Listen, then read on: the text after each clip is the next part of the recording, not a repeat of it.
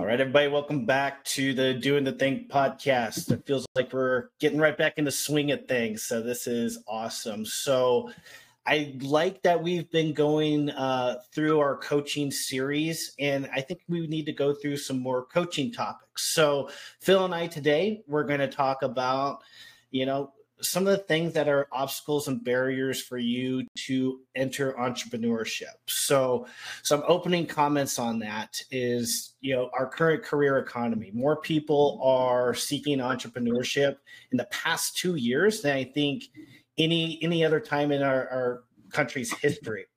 And you can fact check me on that. I might be slightly incorrect to the left or right on that, but the bottom line is so many people are seeking entrepreneurship right now because the career economy is not great. Tesla just had a round of layoffs. Netflix and PayPal are shedding jobs.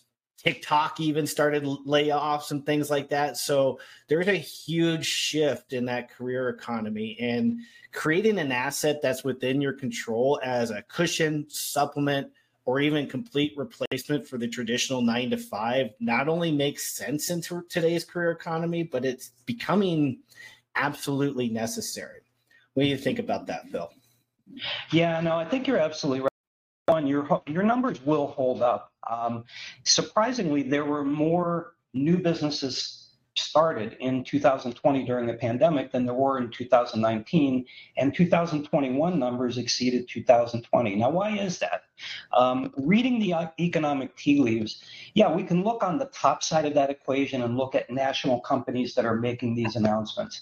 Frankly speaking, and I think we can't be afraid to say it, we may be coming into a slight period of downturn, right? All the signs indicate chain issues, microchip, Ukraine, oil and gas, pandemic lingering. All these things are having impingements on the growth of the economy. The good news is economic recessions on average last a year and a couple days, about 368 days in total. So it's a temporary situation.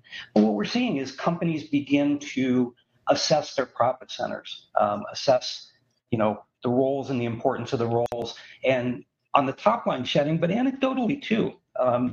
More clients than ever recently are saying to me, I'm seeing signs of something happening into the future. There's conversations about potential downsizing. There are evaluations going on about roles. And I think the important questions to ask yourself is, where do you sit in that equation?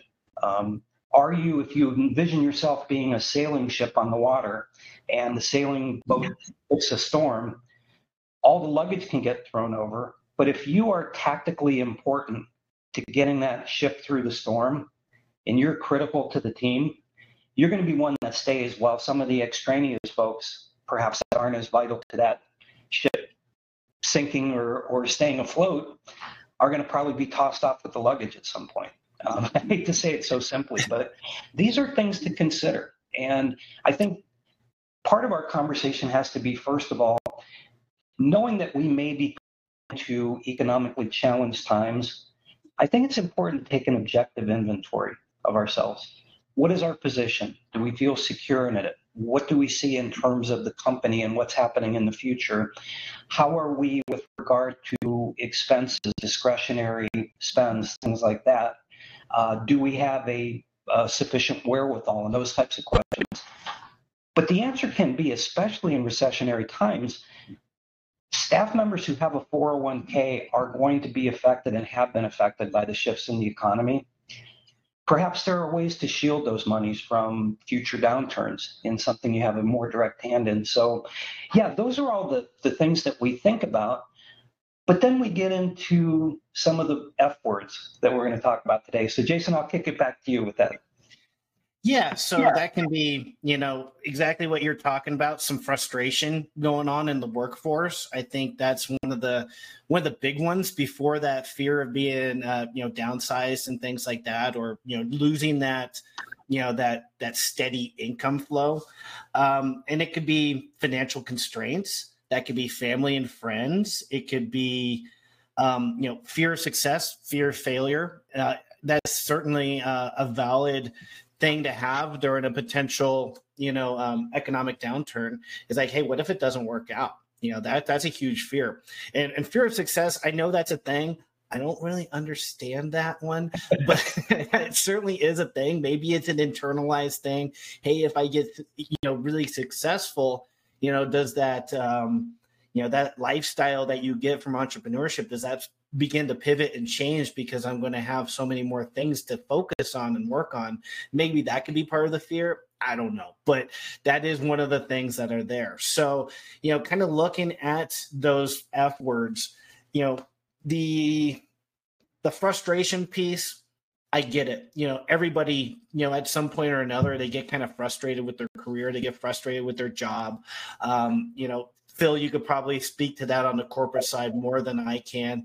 I know when I was, working for the government and the military and things like that, there were certainly some frustrations there because my primary thing was lack of control, and I think a lot of people in an employed environment might have that kind of situation, that lack of control. I mean, what do you think about that? Yeah, the reason that there's such a thing as the Peter Principle is because it's a real thing in the corporate workforce. And the Peter Principle says that people tend to be promoted to their level of least competency. So given the politics involved in promotions and things like that, they're not always meritoriously earned. Sometimes they're given to those people who don't possess the right skills and vision to manage and grow a team. And it can be very frustrating to be underneath one of those types of leaders who lacks that vision, who can't build that continuity of purpose within an organization that makes you feel like you're part of something bigger. And because that person also is in control of your paycheck, your promotions, your raises and bonuses, it can be kind of a triple whammy. And there are steps you can take, right? Being an entrepreneur and really looking inward to say, have I developed the skills that I need to? Am I working on better rapport with this person? Am I making the effort to understand them and meet their expectations, he or she? Certainly there are some things you can work on, but at the end of the day, if you've taken those steps and you're still feeling that frustration, well, it's time to consider what your options are. And there are many. It may sometimes feel like we don't have options, but we always do. Yeah, we do. And that can go into that fear of failure a little bit more. We might have those entrepreneurial options and maybe some of those self-employment options out there. But a lot of people think that they have those financial constraints. So I'm going to do that fear of failure and financial constraints. I'm going to kind of tie it into, I'm going to bundle it up into the same one. So, it can be completely separated, but I think in context of what we're talking about right now, I think that kind of makes sense. But, a lot of people feel and think that, because of a looming recession, opening up a business is probably the worst time of all to do it. But that's not necessarily the case. We kind of talked about this in 2020 at the beginning of the pandemic, where more people than ever actually started their businesses and they flourished. They didn't choose businesses in hair salons, service industries, things like that. Some of them did and they still did well, but some of them, they did some things that were more recession proof, and we helped them kind of do that research, and we helped them, this is another fear, not finding things that are in alignment with their skill sets, or they don't have, or their skill sets cannot necessarily be transferable into that new opportunity. They have to have that same exact opportunity that is in alignment with their job. To me, that's wrong. I think, what's the point of kind of changing your path and doing a similar thing, only different? It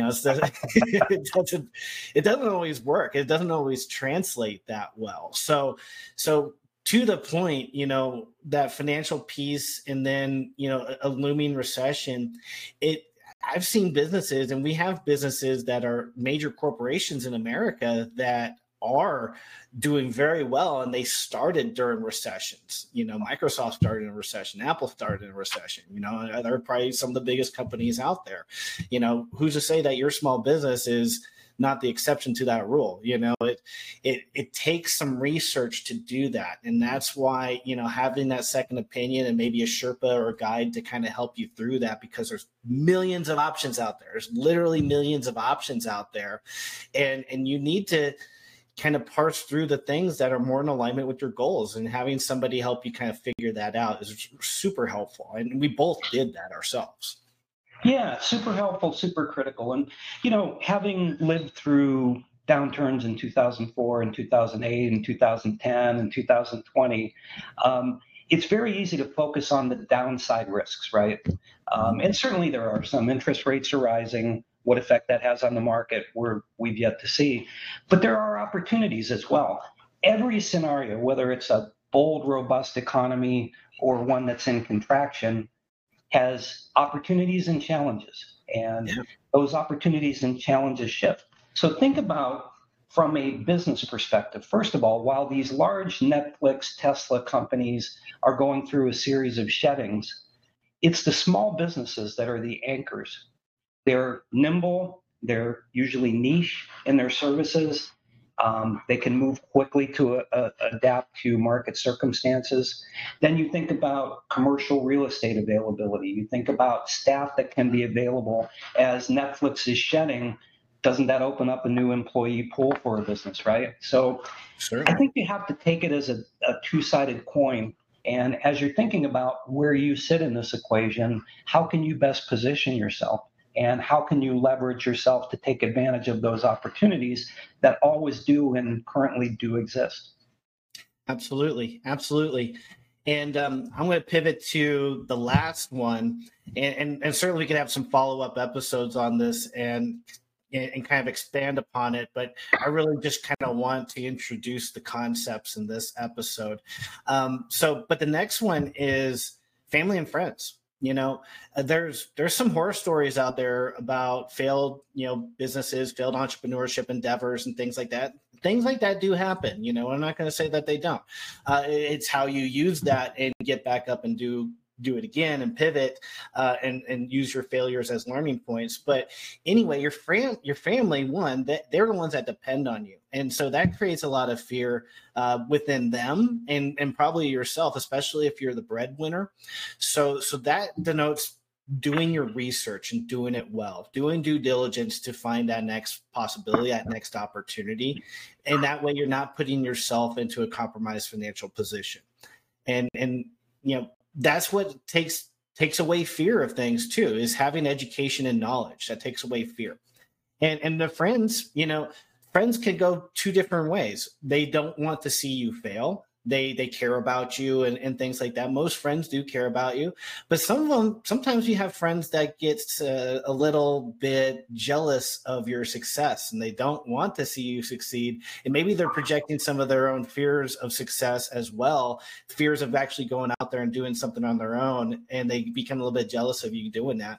And that's kind of that crabs in a bucket thing that we've talked about before. You layer them on the bottom and all of a sudden you don't need a lid anymore because they're trying to crawl over each other to find the exit. And they think that they're, working together, but not necessarily. It's counterintuitive, Yeah, it's interesting. So one of the things I commonly say to clients I work with who make a comment, and I don't want to challenge the comment other than to say, do you think that or do you know that?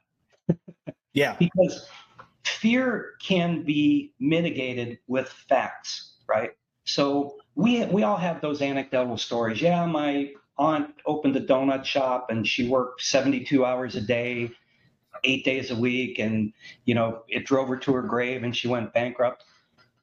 Yeah, that has happened anecdotally, but that doesn't mean that's going to be your experience. So let's work through the facts of the business you're looking at and see if, number one, it requires that time commitment. Number two, how does it grow and scale? And if you determine based on good facts that scenario doesn't apply, then you can dismiss it, right? But if you think it and don't know it, let's cross the bridge to knowing it. Yeah, exactly. And there's some challenges to that too. If you really want to make that kind of a change and you're that unhappy with your role and things like that, your fear can kind of paralyze you.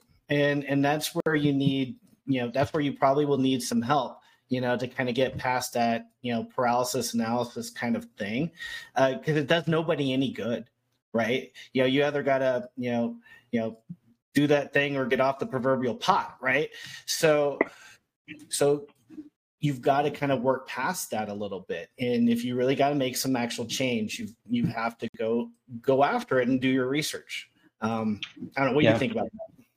Oh, 100%. And, the final thing that I'd say is we're human beings. And as human beings, clearly we have feelings. And those feelings can be expressed in terms of concerns as we look at what's going on economically and we ask ourselves, am I going to be okay 6 months from now?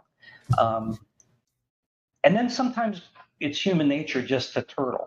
Just like, all right, I'm going to turtle up and hopefully nobody hits me, and I'll just poke my head out when it's safe to do so. And that's not really self-sustaining. And it's also, in martial arts, there's the crazy monkey, right? Where somebody's attacking you and trying to hit your head, and you put your hands on top of your head, and you kind of block with your elbows as much as you possibly can and shield yourself.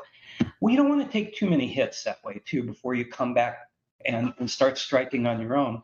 So if you're in that position where fear has gotten in the way of facing what you need to face, thinking about the future, building contingencies, replace that fear with good facts, right? Yeah. Find a good resource of brain trust. And sometimes friends and family may not be the right people to do that. Sometimes an objective third party, for instance, the coaching services we provide, can be exactly the resource you need to address those 3 a.m. concerns that you may have and put an action plan around them that gives you a little bit more confidence and unturtles you. Yeah, exactly. And yeah, I think you're right about that martial arts analogy there. You can only take so many hits before something's got to break, and let's not let it be you, because when you think about that future and you think about your future income and you're worried about this, the steady paycheck and things like that. I mean, you've got to take action on something, because it's going to get to that point where you're going to have some regrets. I think a lot of people have regrets as they, reach their 50s, 60s, or whatever. Like, hey, I should have done that one thing, or I should have at least tried that one thing, because you don't get anywhere if you don't try. You don't, and that's my 2 cents on that. Well, I think that this has been a very productive conversation. Hopefully it gets those listeners who have joined us thinking. And honestly, don't be afraid to hold up a mirror against yourself and ask yourself some meaningful questions, because that is the key to adapting and surviving through challenging times, is being able to really take a good stock and inventory of where you're at and face those things you may have concerns about and build some contingencies around it. Love that. Yeah, absolutely. Awesome, everybody. Thank you so much for joining us. If you like this session, please share it with some friends, and tune in next week. We're going to have, I think, some special guests, aren't we?